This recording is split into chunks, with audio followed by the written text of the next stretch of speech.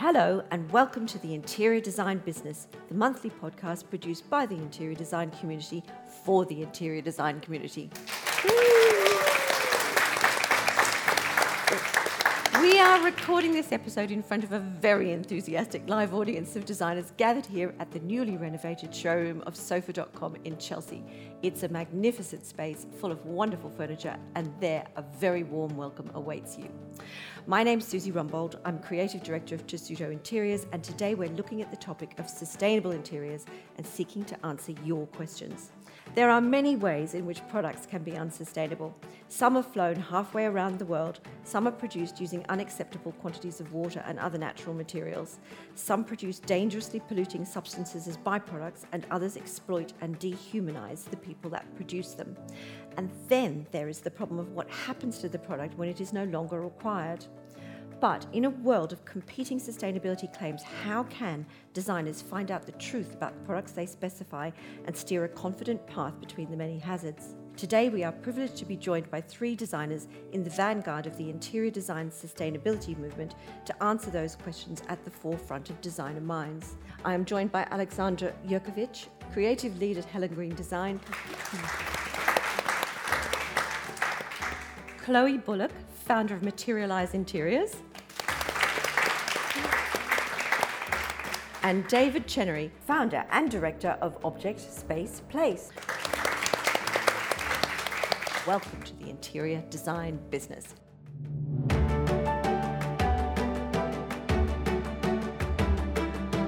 Before we get started, Alex, can you introduce yourself and tell us a bit about your role at Helen Green? Of course. My name is Alexandra Jurkiewicz. I'm a creative lead and head of Helen Green Design. And do you have any particular sustainability policy that you're implementing at Helen Green? We do. It's still work in progress, I'm sure as we all are, on the subject. Our sustainability plan, or how we like to call it, started with a pledge last year.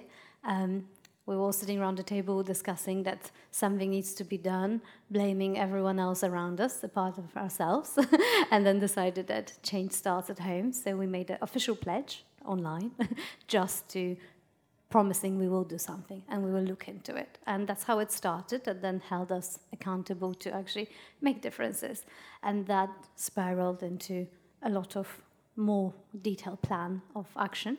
Fantastic. Recently, we actually appointed a consultant, which is probably the biggest step so far, to help us accelerate our journey into sustainable business. Chloe, you really are a founder in this business. Well, it's only because I was very fortunate with my second main job out of university. I went to work for the Body Shop head office in Eterodics days, so it was kind of learning on the job all about ethical business and sustainable design.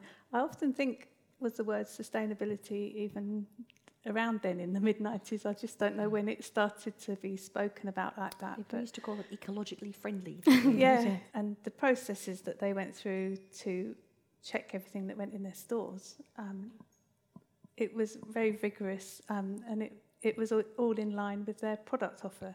So it was lovely to work with a company who then conveyed their values through their spaces.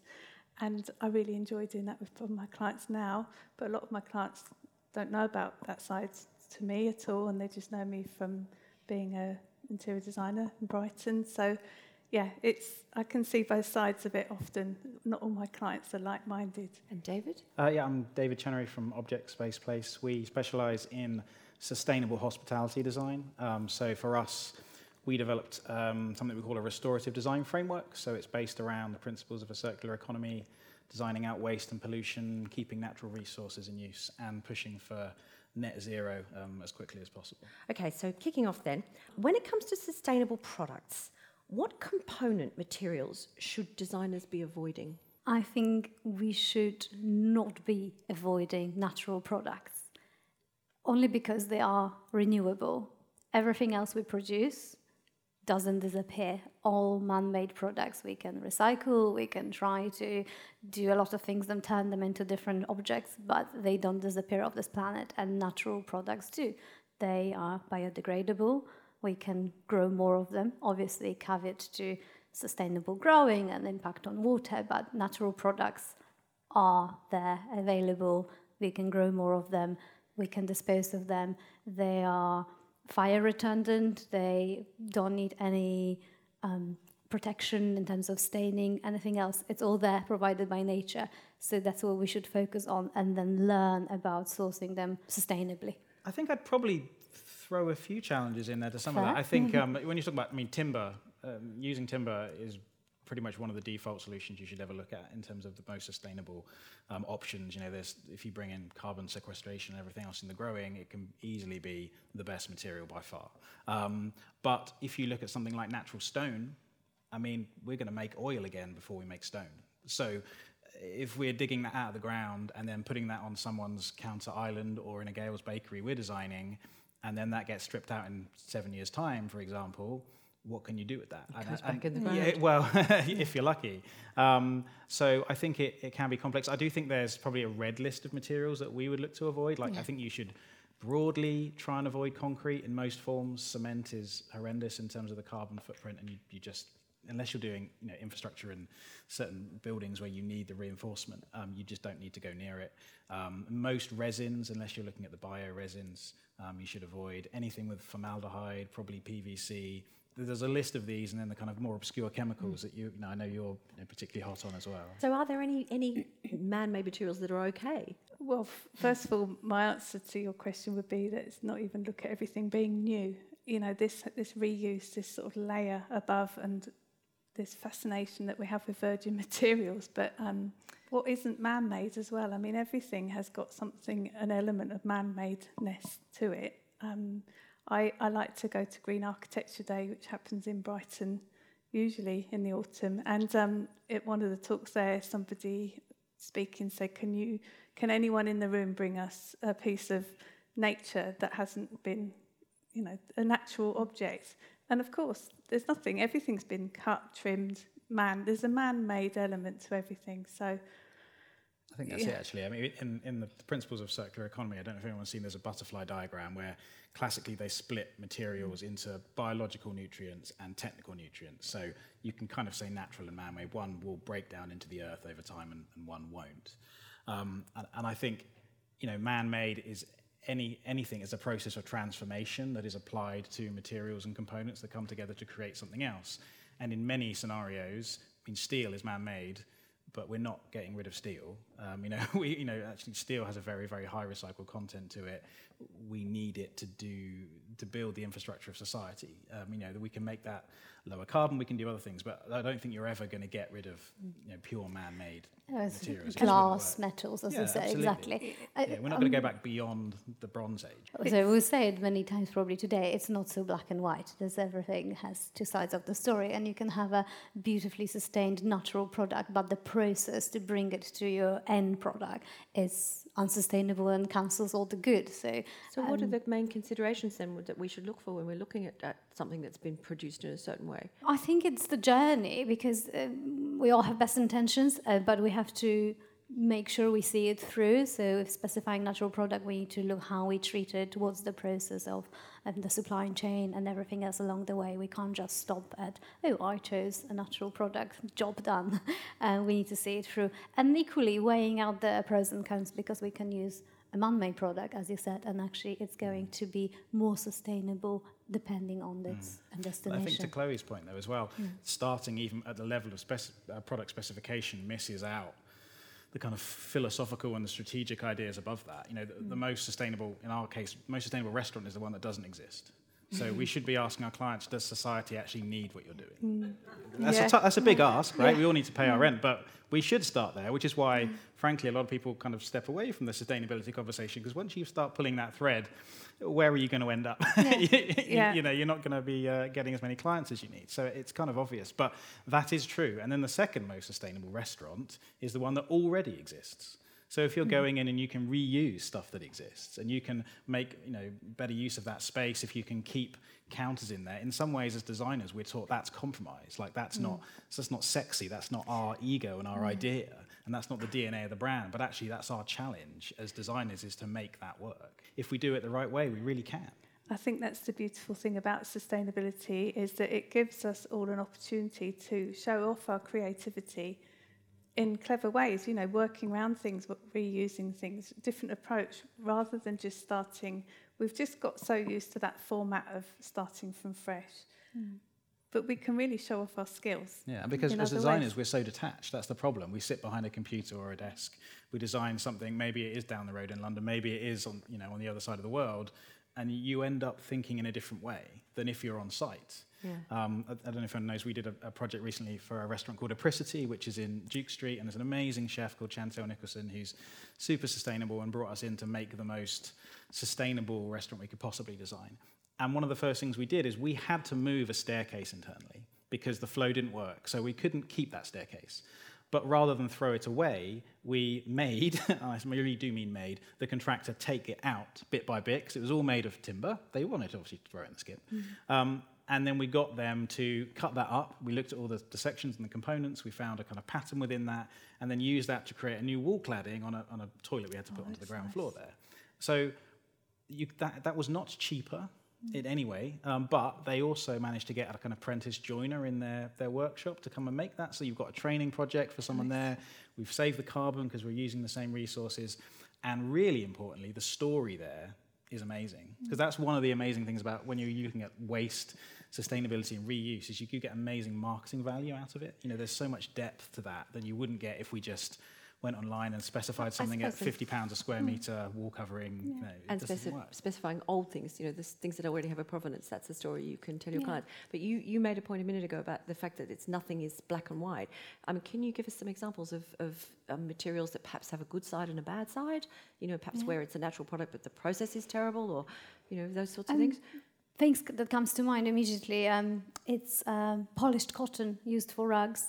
Cotton, natural product, tick the box, great. But actually a process of making it shiny involves the use of resin and a lot of chemicals and water. So water used to make it shiny is larger, the quantities are larger than to actually grow the cotton. So very important, no chemical or artificial treatments on natural products. The other spectrum would be recycling. So we get a lot of products which are reusable, so recycled bottles, PET bottles, plastic. The latest trend is the old fishing nets from the ocean. Sounds fantastic, let's do something out of it. But the process of actually turning them into material and then the yarn involves, again, liters of water and chemicals. But also they don't last very well. We specified rugs for a large hotel project we did where and I found these rugs and the client was delighted because they were recycled sea plastic, and this is a few years ago now when this was quite a new thing. But the problem was that they flatten really badly, so they haven't stood the test of time. And you take a very cheap product like a plastic bottle, you're never going to make a high-grade quality yarn out of it. And so all we've done effectively is push the problem one step further down the line. And during the process created so much more problems. And they're still going to end up in landfill. Exactly. But this is, I think, where we need to zoom out a bit as designers. We need to ask bigger questions, because that can be okay if you've designed into the DNA of that project that perhaps some of this aesthetic is going to change every 6 months or 2 years. And then you've checked that the people manufacturing that product are aware of this lifespan and have a program in place to deal with that, and you can get it back to them. That's okay, but this is where it gets complex, because you end up, every little project is this little ecosystem with different loops going back on itself, and trying to work out how all of those work for every project. It's not going to be the same. That's what we mean by it's not being black and white. You can't. And the sustainability policy for the project depends on the longevity of the project as well. Because different rules will apply for a project that is a family home for the next 10, 20 years. You apply different rules and actually use natural products, handmade items, longevity, or recycled, second-hand, etc. if it's a short longevity, or residential versus commercial, because I think that's the massive difference as well. So, Susie, may I just rewind? Because does everybody realise that David's design has been shortlisted for a Dezeen? Yes. So, yes, I should have said really congratulations on that. It's really you really deserve that. It's a great accolade. Yeah, it's an amazing project. Do check it out if you haven't already. The food's good too. There we go. No, and it's incredibly inspiring, actually, because when you were talking about it, and we touched on it before in all our conversations, we like blaming the industry, we like blaming clients, but even immediately, I just had a few ideas of my recent project and I know what we're stripping out of the property. And client will not volunteer, say, oh, sure, we keep this, but I can make something out better. of it. Yeah, and I think this is part of the problem with sustainability is so often it's either seen as this extra thing we have to do or this kind of bolt-on thing or something we have to justify or apologise for. Yeah. And I think the flaw with so many of the arguments around sustainability is that you either get a moral argument, like you are a bad person if you don't do this, or the rational one that, well, we've calculated the natural resources left on the planet and actually computer says no more, sorry, you're done. And as human beings, we're not rational. Like everyone knows that. Any designer, I mean, like it doesn't work. So we need to change the arguments to ones that appeal to probably the more baser instincts. Yeah. So how can we do something that is aspirational? So, like, yeah, apricity was featured in Vogue. Now, Vogue is not my natural habitat at all, but I think that's cool because it's also a case study on the Ellen MacArthur Foundation website. So we've got genuine substance and something interesting enough to catch the eye of the kind of glitterati press. And it is a lovely case study because your approach is sort of undoing the way we've learnt things and doing it in a different way. You know, I love the fact that, you know, using honest materials and not layering like we've been trained to do. So, you know, it's great. We need to demonstrate our work and how this new way of working. It's really but I do also think there's not one way. There's a great guy called Rory Sutherland, if anyone knows him. He's got a book called Alchemy, which is the power of ideas that don't make sense. Mm-hmm. And he has a great quote, and one of the chapters in there is that the opposite of a good idea can also be a good idea. And I think that's what we kind of need to get away from a bit, that there's one way, because there isn't one way. There can't be one way. We're all have these, you know, crazy different ways of doing things. You know, some people are incredibly eclectic hoarders, and that's their thing, and that's fine. And, you know, personally, I would love to live in something that's a cross between a hotel and a monastery. But I've got 3 kids, so that's never going to happen. But we can't deny that humanity and difference. We need, as designers, to find clever ways to solve it. Do certification programs help? I'm thinking about timber as an example. It does. I think any certification or assessment is, by definition, going to be a simplification on reality. It can't not be. That's the whole point. But it's better than getting FSC timber is better than getting non-FSC timber because you at least have some certainty. And there might be some gaming of the system within it a little bit, but broadly, you're going to be making the right choice. If you really start digging into it, though, it gets more complex than that, because actually it would be better if you just get naturally felled timber from a local source, which might not even be FSC because they haven't paid for the certification. Yeah. But, you know, I've got a pear tree in my back garden. I don't need a life cycle analysis to tell me that eating that is a sustainable choice, right? At some point, we need to develop an intuition that is kind of commonsensical and you know. Yeah, it's using your judgment because not everything will be certified. Again, smaller businesses can't afford the certification, but we can't discredit them on that basis. Yeah. Equally, can't say like, oh, I used this one and it didn't, so therefore this is very... I know, because I mean the timber one's the best known of all of them. Are there any other certification programs for other types of products? What was a... I mean, there's quite a few for timber, and my favourite is FSC. It isn't perfect, but it does cover people. It covers... natural habitats. It's kind of like the wildlife as well as the whole felling. I really like Cradle to Cradle. Yeah, I think that's... I think it's... I mean, there's various levels of it, but I find it a really good guide. And actually, that's building in numbers as well. The directory is getting larger. And GOTS, for organic cotton, and the Soil Association. And I wish that our industry could adopt fair trade as a label more than it does, because we know that sustainability is about people as well, and it often gets very zero carbon. And I think B Corp actually is quite an interesting thing to bring in, because you wouldn't necessarily think about it in terms of the product itself, because obviously it isn't certifying the product. But anyone that's gone through B Corp, you know, a scandal aside involving Brewdog, and actually, you know, does it mean enough anymore? But they've done a lot of work to get that, and I think that anyone, ultimately all of this stuff, we're looking at certification and we're looking at it and we're trying to judge, do I trust you enough that you're doing the hard work behind the scenes? That's what we really want to know. Yeah, we want and we're looking for those indicators in 5-10 seconds, maybe a couple of minutes if we're lucky, if we're assessing something for the first time. So I think any of those indicators are useful, but they're never going to replace going to see how someone makes something or spending some time reading an 80-page sustainability report they've done if you've got the time. Yeah, I mean, I find in the luxury residential sector, there isn't that many certifications, especially the suppliers we normally use. You know, Chelsea Harbour is just around the corner. We all go there and we browse through fabrics, materials, and there isn't anything to back up our choices. So it is asking the questions, and especially with the custom-made products, is asking the suppliers, even if they have a sustainability policy, and you will very quickly know if someone just immediately like, I have no idea. Or they say usually, yes, we're trying small steps, but we're doing something. And immediately that sets people apart, and that sets suppliers apart. It must be difficult in the luxury because this is the other end of, I mean, I do a small amount of residential and quite a lot of commercial, but it must be very hard. It's just, you know, people think they're paying a lot of money for something, so therefore all the people in the supply chain are getting paid. And we know from these exposés and things that they're not. You know, good weave is so important as a certification to use for rugs, for example, because they check that children aren't working on these. You know, so I think there's definitely space for certifications. It also reminded me that there's, I think, certification in a way as well is about scale in some ways. So we're talking about actually qualitative assessment. So we're looking at different aspects, whether it's water usage or energy or people and all of those things, which is probably the best, most all round.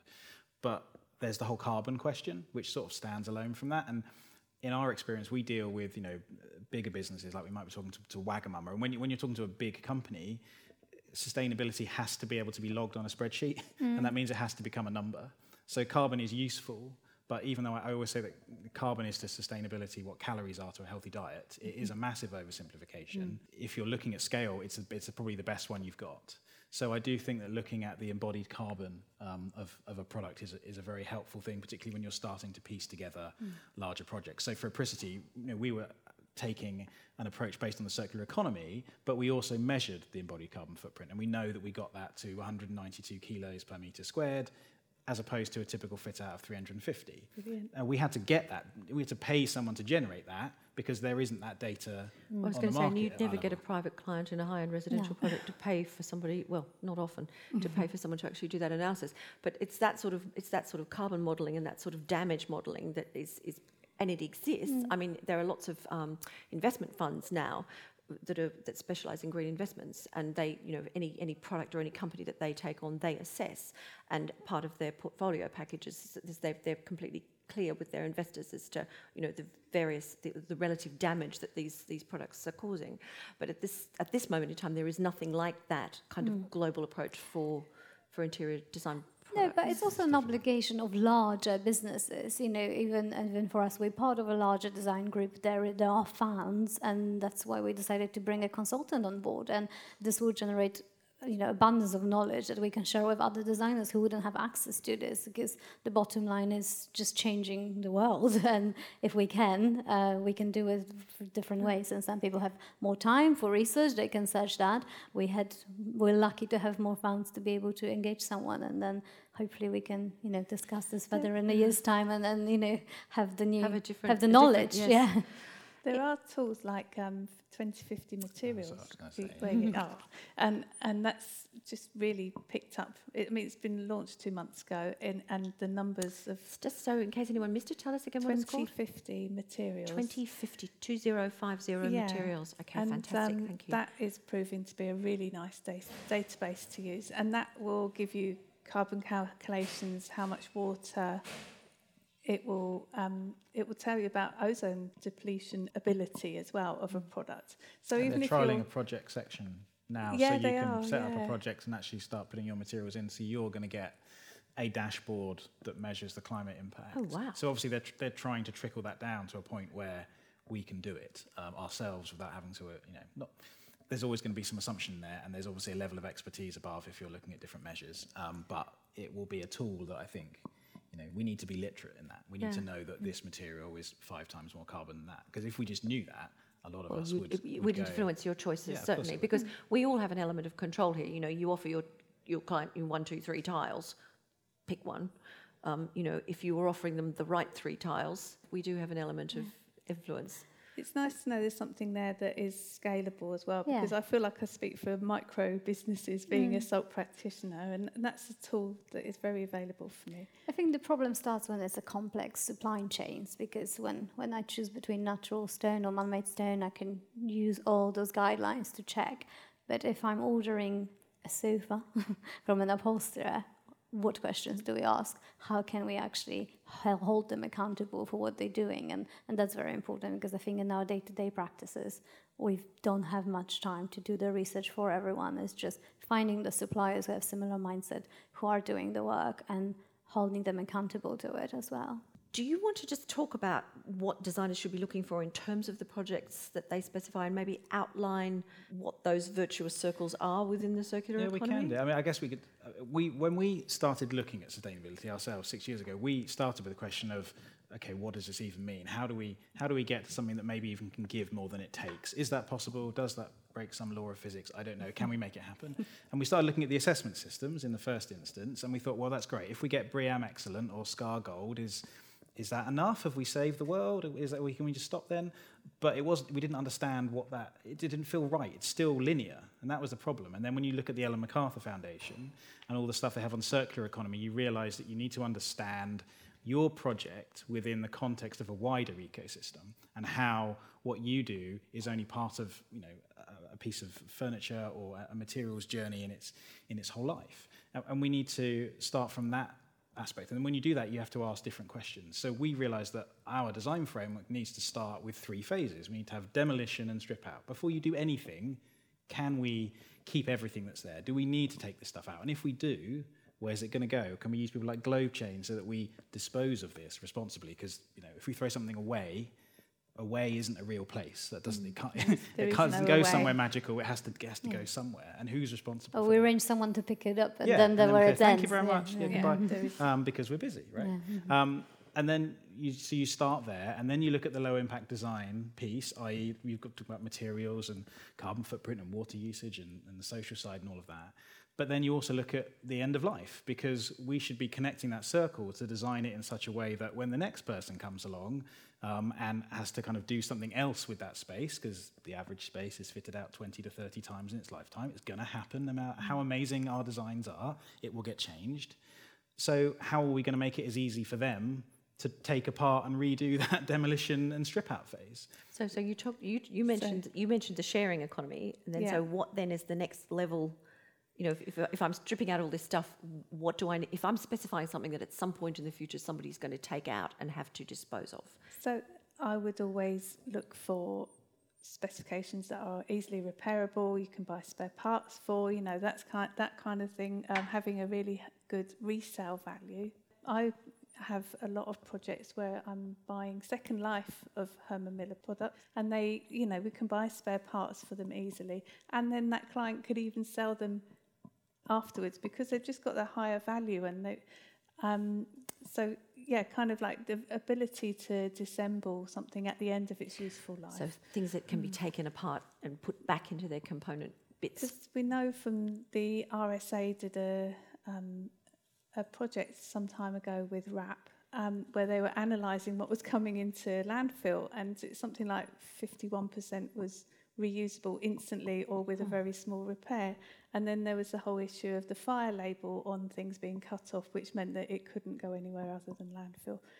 And so, and the figures are probably higher than that, because if you were to add in mattresses and things, that's still furniture, so that makes it even higher. So, we kind of need to kind of make sure that things are retaining their highest value for the longest amount of time. However we do that, resale is the. But I think there is also a commercial positive to a lot of that. We work for, say, Gale's Bakery, and we do quite a lot of projects. And in a way, we have a different opportunity with someone like that, where you have multiple sites. Because what we've started doing is looking at what we can do to recycle from one site to the next. Because if we've only got a short window to fit out, and we want to retain these timber chairs but get them resprayed and changed to suit the new design that's going in, we know that they're putting pressure on us, so there isn't commercial time to get that out and back in the window we've got. So what we do is we take that out and then we fit it into the design of the next site. So you start getting this ecosystem where we're keeping it in use, and we use a company called Raw Workshop, who's a social enterprise, So you get those chairs, repaired and resprayed. Costs £55 or something like that, as opposed to buying a new chair, which might cost 2 or 3 times. That's not really recycling in the sense that most people understand recycling. No, but that's because, but this is the way we need to think about it. There are materials there. It has a use. How can we reuse it? I mean, Alex, I was just wondering, can you explain to us the difference between closed and open recycling? What's that all about? Closed is where we convert the item into another one of those. So bottles, the best example. We melt them and make more bottles, glass bottles. And open, we reuse it, but to create something else. So the example of rugs made out of bottles, there is still end to that cycle, and we still need to, at the end of the day, dispose of it. It doesn't go round and round and round. It goes round once and falls round out the back. a few times, and then there's still an issue. There's closed loop where manufacturers will take back their products and rework them, and so there's that closed loop that stays within as well, which is a beautiful thing. And that is happening. Where can designers find out about closed and take back services for suppliers? They exist. I'm just trying to think of some. Well, I think that also the challenge with those is it tends to only be the big companies that can offer that, and then they'll put it out there, probably very genuinely, but the systems aren't in place for the strip-out contractors or whoever's doing it to go and split them out and go, well, where's the commercial incentive for them to do it? And so I think then you start getting some quite deep questions about the level of systemic change we need in the design and fit-out industry, which is probably beyond the scope of this conversation. But that's where you can't, you can't move the mountain. But then, so you need to work within those parameters, I think, unfortunately. It would be, material passports are a thing, and it would be lovely to see that happening, so that, when it is at its end of its life, there is a code that you can look up. And because at the moment I'm packing as much as I can into the O&M manuals of my projects to hand over and telling them that this company will have these materials back at their end of their life, making sure they've got it electronically and everyone knows about it, but it will disappear. And so, that's the problem. We need this sort of something fixed to things so that people can scan them and know. Oh, yes, I suppose it just needs a barcode on a QR code on a label, doesn't it? Brand Designs of the Night, actually, they had a QR code on the outside, and they had the whole downloadable PDF of how to take it apart. The O&M manual was on a QR code. It was a brilliant idea. Really clever. So then the best materials being the ones then that last and the clients will be happy to use for a long, long time. What sort of things should we be considering to make sure that our clients can use products for a long time? I think it's the materials that we use, and are they fit for purpose? Because we can design a beautiful table, use sustainable materials, think that it will last forever and the clients will use it. But if we make it out of lacquer and we know it will scratch, then our clients will not think of repairing it. They will just dispose. They can afford to, at least in my industry. And is there do you find that you also, if it's their forever home, for example, and they want to spend the next 30 years there, are you also factoring in the things that you're specifying to account for the fact that their needs will change?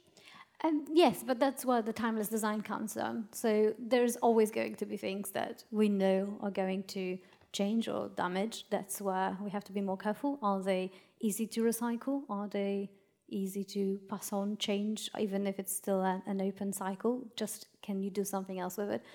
Can you dye it, for example? If it's light fabrics, are they easy to change color, or is so far possible to reupholster? Some designs, everything is possible to do, but you just know some things are harder. And the whole mindset of, if it's easier to buy a new one, why would they bother to reupholster? It's also encouraging clients to do it as well. But it's definitely, the problem we've got in the luxury residential sector is we don't really use a lot of antiques or recycled products, items, furniture. I would love to do it more, but again, time for research and refurbishment, and client wants to see a beautiful item on the presentation board. That's what it comes down to, and I can't change that. I wish I could. So what we decided to do is, especially for those showstopper pieces, is make them antiques that will be passed on in the future.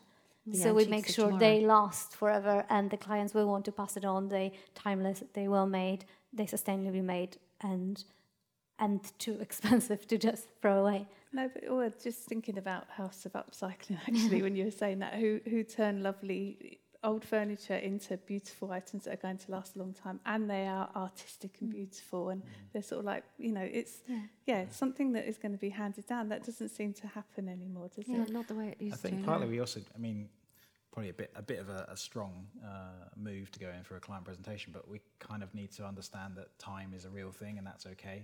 Everything ages. Actually that's a positive process. It actually connects us to the natural world that we live in. Part of biophilic design is based around that whole idea of understanding nature and time. So partly as designers, I think sometimes we can fall into that trap that we want it to just look like the visuals, and we want it to never change. No one's allowed to change it. Don't damage it. So they don't care if they have to change that fabric, next year. But I should care, so I should only show them the options which will be sustainable on that sofa or on that chair, not show them something that will wear off in a year, and they will be able to afford to get rid of it. But I don't want them to, so it's my responsibility to make it last long. But we also in our practice, we look at things like we've almost stopped specifying doorknobs. We always do levers now, because actually you can turn a lever with an arthritic hand. Cross heads on taps are a no-no, because in 25 years you simply won't be able to turn them on and off. So there are all those little details that we look at that should, in theory, if the product you've specified in the first instance is of sufficient quality, should allow it to be used for longer without subsequent modification. So again, it's showing off the interior designer's skills, being able to think into the future, doing things in a non-clunky way. It makes me think of this third age stuff that Laurie teaches us. Kind of thinking forward and designing out problems so that things don't need replacing. Moving on then. On the basis that nothing is perfect, which we've just established, how do you go about comparing the relative environmental damage of carbon versus pollutants versus lack of circularity? And I know we've talked about the fact that there are places you can go to look this stuff up, but if your product isn't listed, how do you...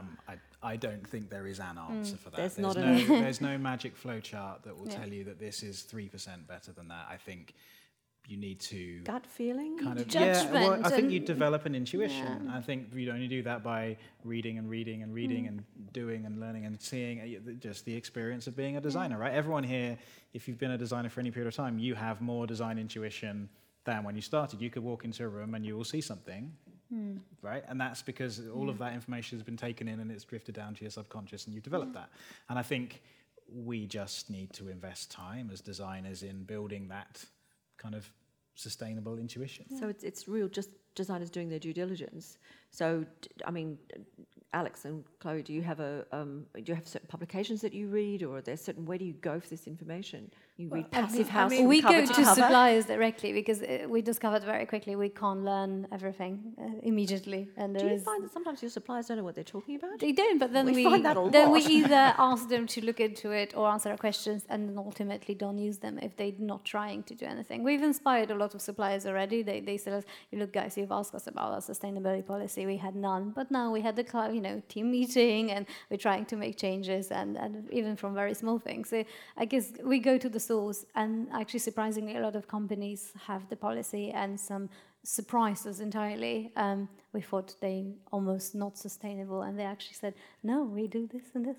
I wish there was something that would really neatly do this for us, but the other thing is kind of really tapping into the values and the desire of the client, and kind of, once you've got that synergy of they feel like they're locking into what you're presenting to them, it's very easy then. It sort of opens doors for you to show them a concept that involves all of those kinds of specifications. So it's kind of tuning into them very well in the early stages. And, I do that through my onboarding questionnaire. So I get a feel for where their values are. But I think for you, both of you, you run your kind of USP is sustainability in your practices. So perhaps your clients are seeking you out and looking for that in But that was a deliberate choice for us. We started doing it by trying to influence our existing clients. So them... honestly, it's just the most thankless task. It's honestly, you want the clients to be pushing you so that you're going to go and do that research and see that supplier and read that book and find that thing and go to that show, because my God, how am I going to solve that problem? I don't know how to do that. But for us mere mortals, and Alex and I are the mere mortals in this conversation. What are you doing to encourage your clients' interest in sustainable design? Do you broach the subject with them? We do, and actually more and more when new clients approach us, they say, like, "Oh, we heard that you try to have sustainable solutions," which they never want to listen to, and they actually choose something that's not. But that's a separate subject. But for us, it's almost in reverse. We at the end of a lot of clients, they don't care where things come from, or they're not involved in the process. So we try to get them excited. We share pictures from manufacturing, sampling, everything else, and we can only do it when we use suppliers which we are proud of, and the processes that we are proud of, and suppliers that are close, and we can go to them and visit their workshop and show the process. So, all of this is a part of getting them excited, and we mention, this is sourced locally, this is made by a local artisan, and they then get on board. So something else comes along, and we say, well, look, we could order this from this ready-made company, blah, blah, blah, but you know how much you love this lovely chandelier that we have this made, just outside London, and they can do the same for this product, and it will be more expensive, but there are benefits. So we try to engage during the process or after, which inspires only them, hopefully, for the future.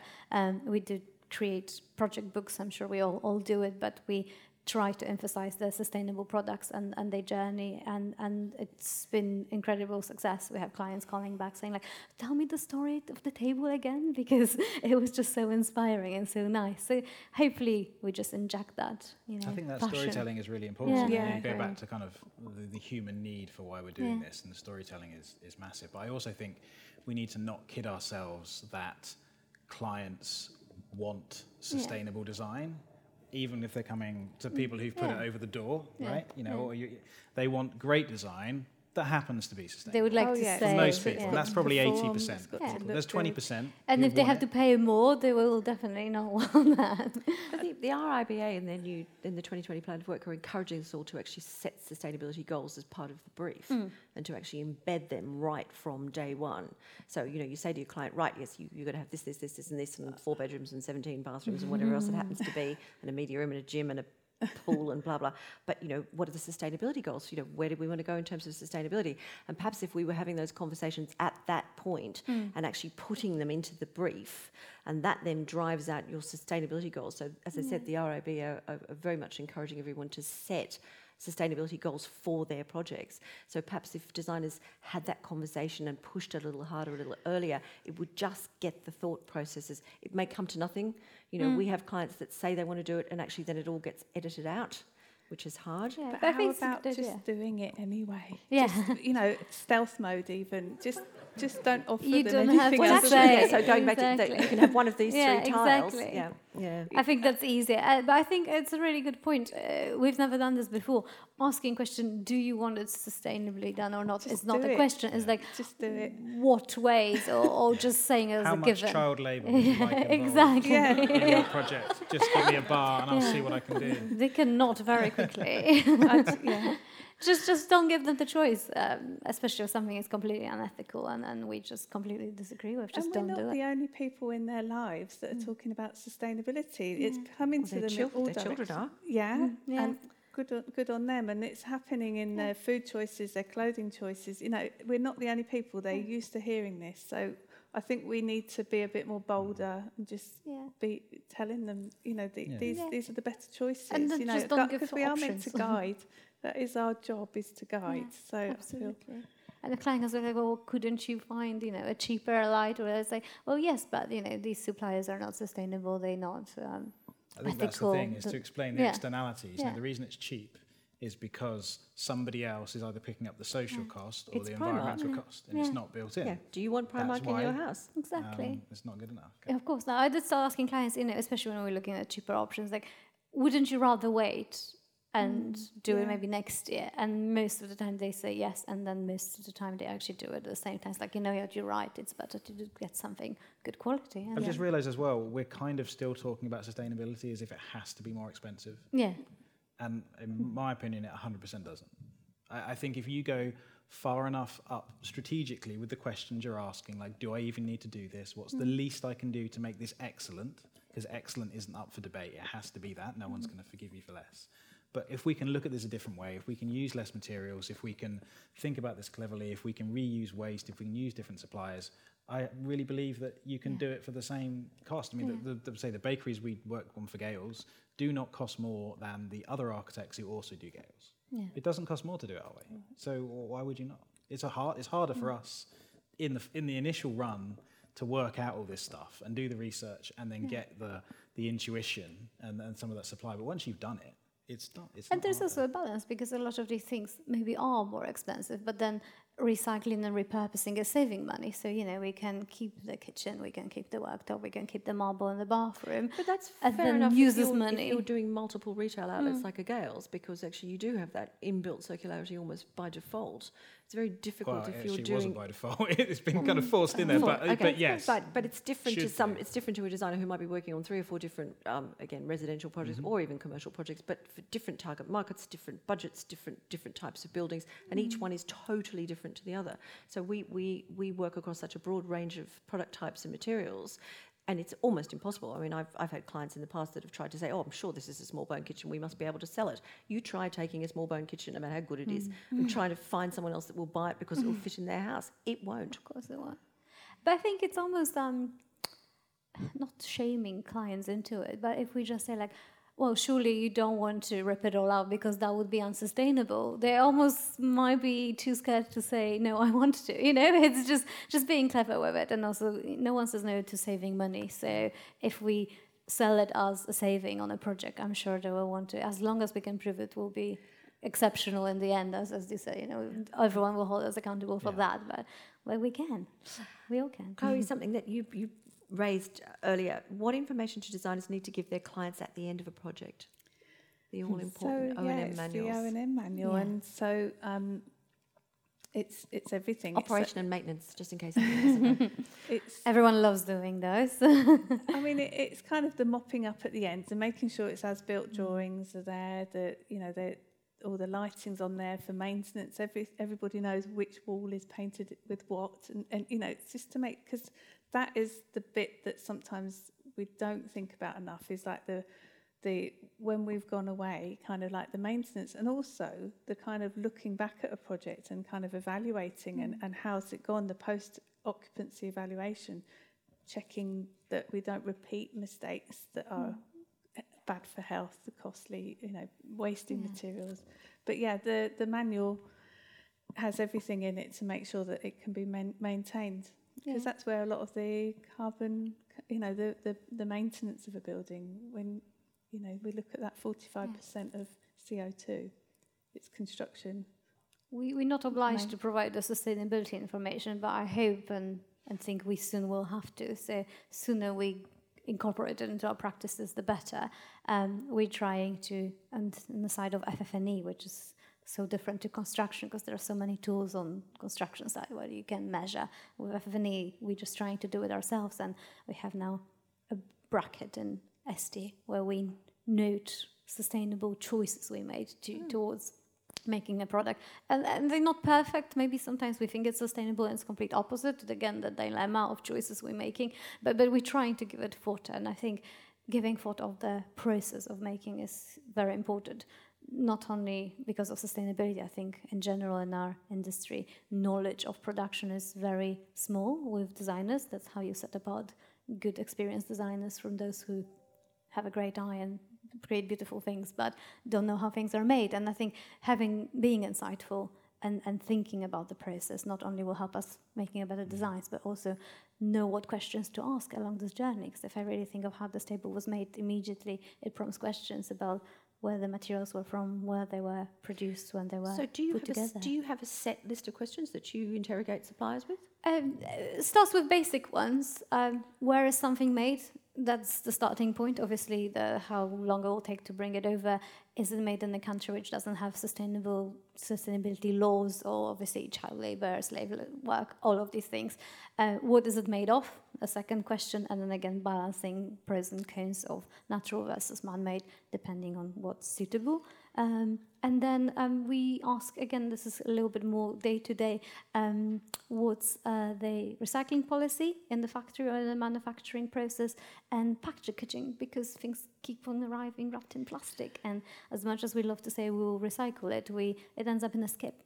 at the end of long install in the middle of the night when we're trying to clean it up before client comes in the morning, everything goes to the bin. So we're trying to make sure things are wrapped in sustainable materials, at least, that can be recycled. Something that might help to know is coming through. So I'm part of Interior Design Declares, and I've been there to help it get set up. And there's some lovely members of the steering group here tonight as well. And we are putting together we're basically sharing our information with each other and building a supplier screening form, which we're going to be sharing for a tool. I mean, I'm not sure how long it will take, but it's in the process now. And I just think it's so important that all these resources that we have are shared, because that is our way out of this problem, isn't it? Yeah. That's what we do as well. We approach a lot of suppliers approaching us because of when we made our pledge public.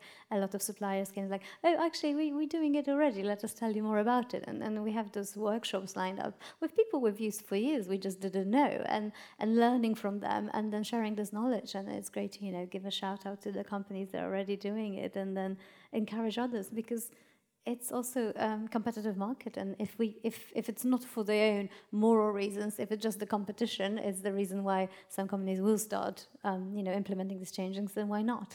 All of this adds to the already encyclopedic product knowledge that designers already need to have at their fingertips in order to design appropriately.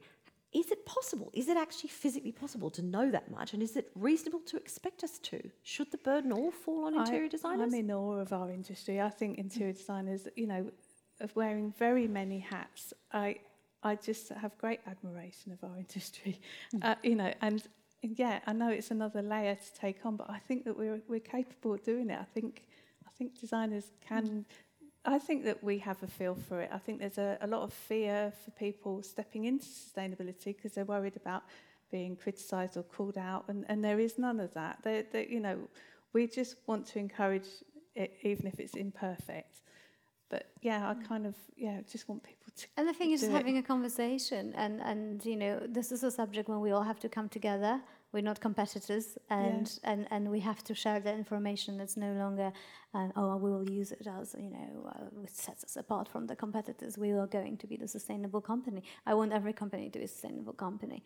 I'm glad that we're doing it, and I hope we're pioneering in the luxury sector, but I want every single designer to do the same. And I don't care if that means that my clients will go to them, as long as we all... There's enough work to go exactly. around. And it's kind of like, we've been put in competition with each other for so long. And this is why I like being in the BIID, because there is no competitiveness. All we're doing is helping each other and learning. It's a joy. Yeah. It's great. Yeah, it's such a joy. So, it's kind of the less of that, the more collaboration, the better. So then just to wrap up, because I want to open up to the audience, do you have any golden rules that designers should follow if they want to design sustainably?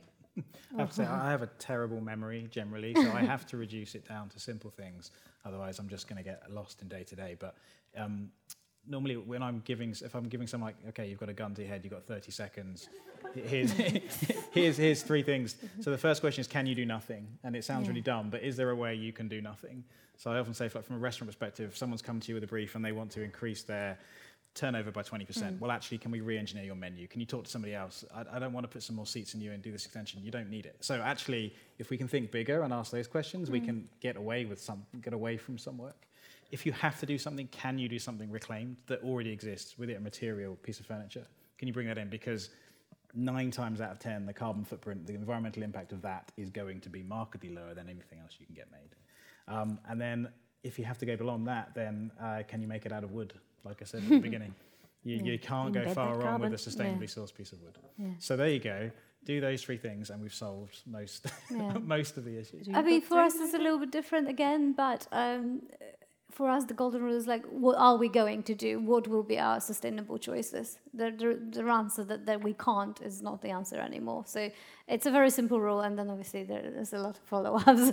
but just let's decide what will be our sustainability choices on that project. Sometimes it's the fit out, sometimes it's the materials we use, but there's always a way. Yeah, it's the common sense of the distances, thoughts about coal-fired production, where things are coming from.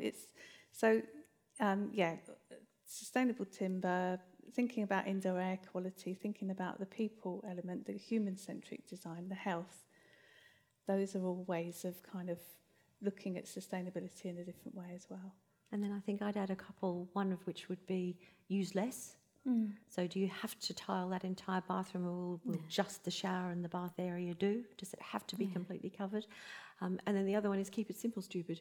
You know, use bigger pieces of stuff. Don't use tiny little bits of mosaic that inevitably are going to end up in a... Of course, it's so like, does do every you- room do you need a actually- new wallpaper? Do you actually need to have the kind of the framing with the brass detail and then the leather and then the glass and then the glissme? Yeah. You know, could we just go back to 3 of those? It can be as simple as sourcing, all wallpapers from the same supplier, so it all goes in one packaging and comes, to site by one courier. It's as simple as that. We don't have to be responsible for how it's manufactured and every step of the journey. It's just simple decision like this, which we can actually control. Yeah.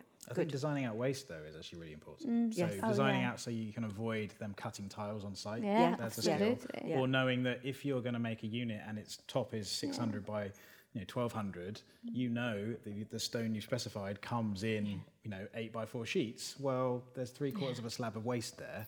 So how can we do that? Being differently? Don't make Savvy. just this one cushion and 3 fabrics, one for front, one for back, and one for the Exactly, piping. exactly. That's the point. It's Okay. not good anymore. We really must throw it open to the audience because I'm sure they have thousands of questions.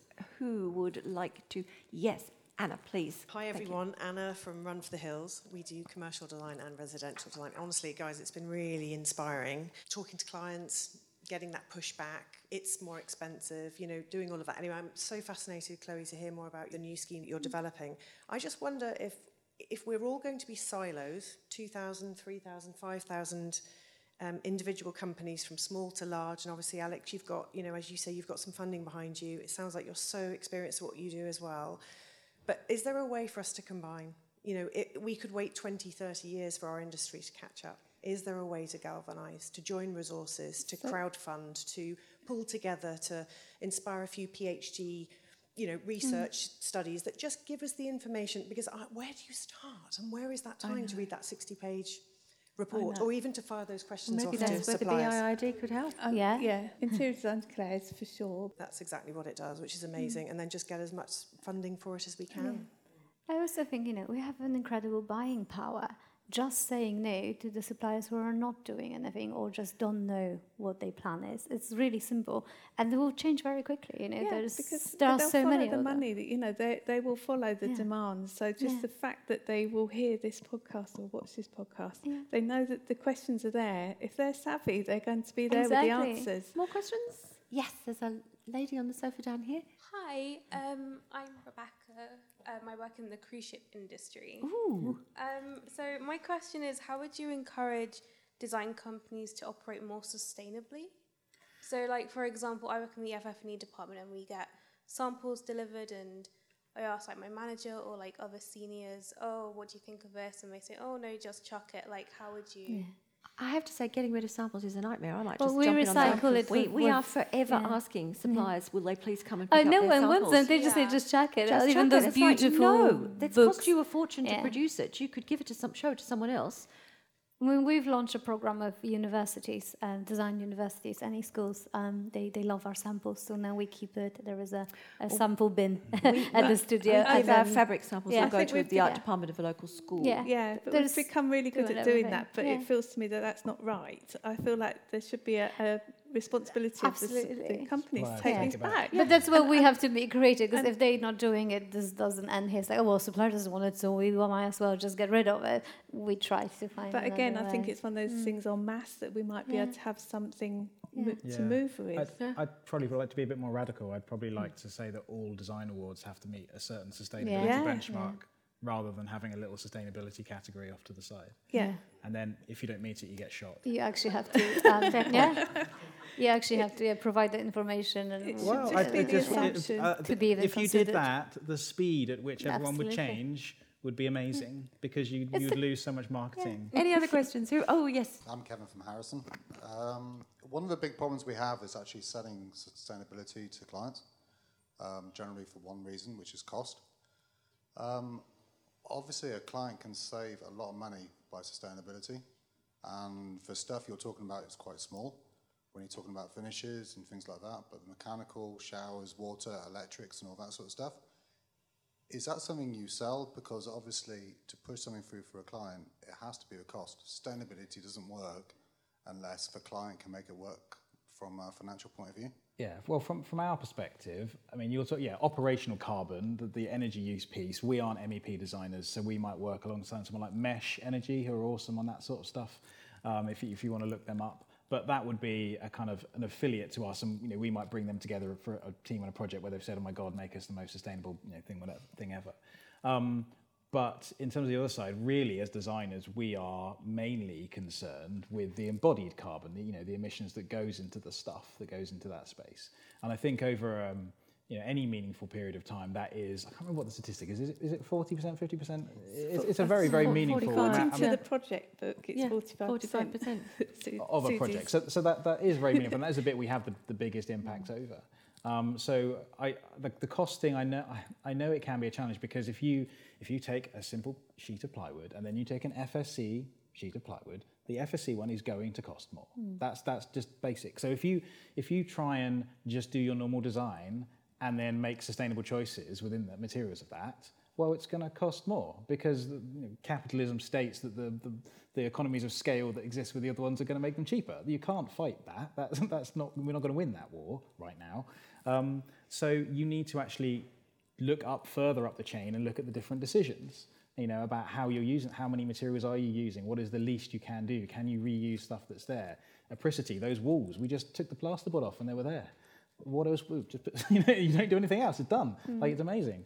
And I think by asking different questions and really digging into that, the strategies of that, you can get to a point where 100% it doesn't have to be more expensive. And then I think we just had one more question. I'm Kat from Absolute Project Management, and we are a founder member with Chloe's company and various others of Interior Design Declares. One bit of knowledge to share. It's nothing to do with our business, but there's a business called Swatchbox, and their idea is that they have a box of samples, and you go to their website and you order all the samples from them, and they get delivered in one box at one time. At the moment, they're building up, and so they are happy to take samples from any company and then recycle them in order to kind of build their brand and so on. So that might be worth knowing. But they're based in central London. Swatchbox. Yeah. I'm writing that down.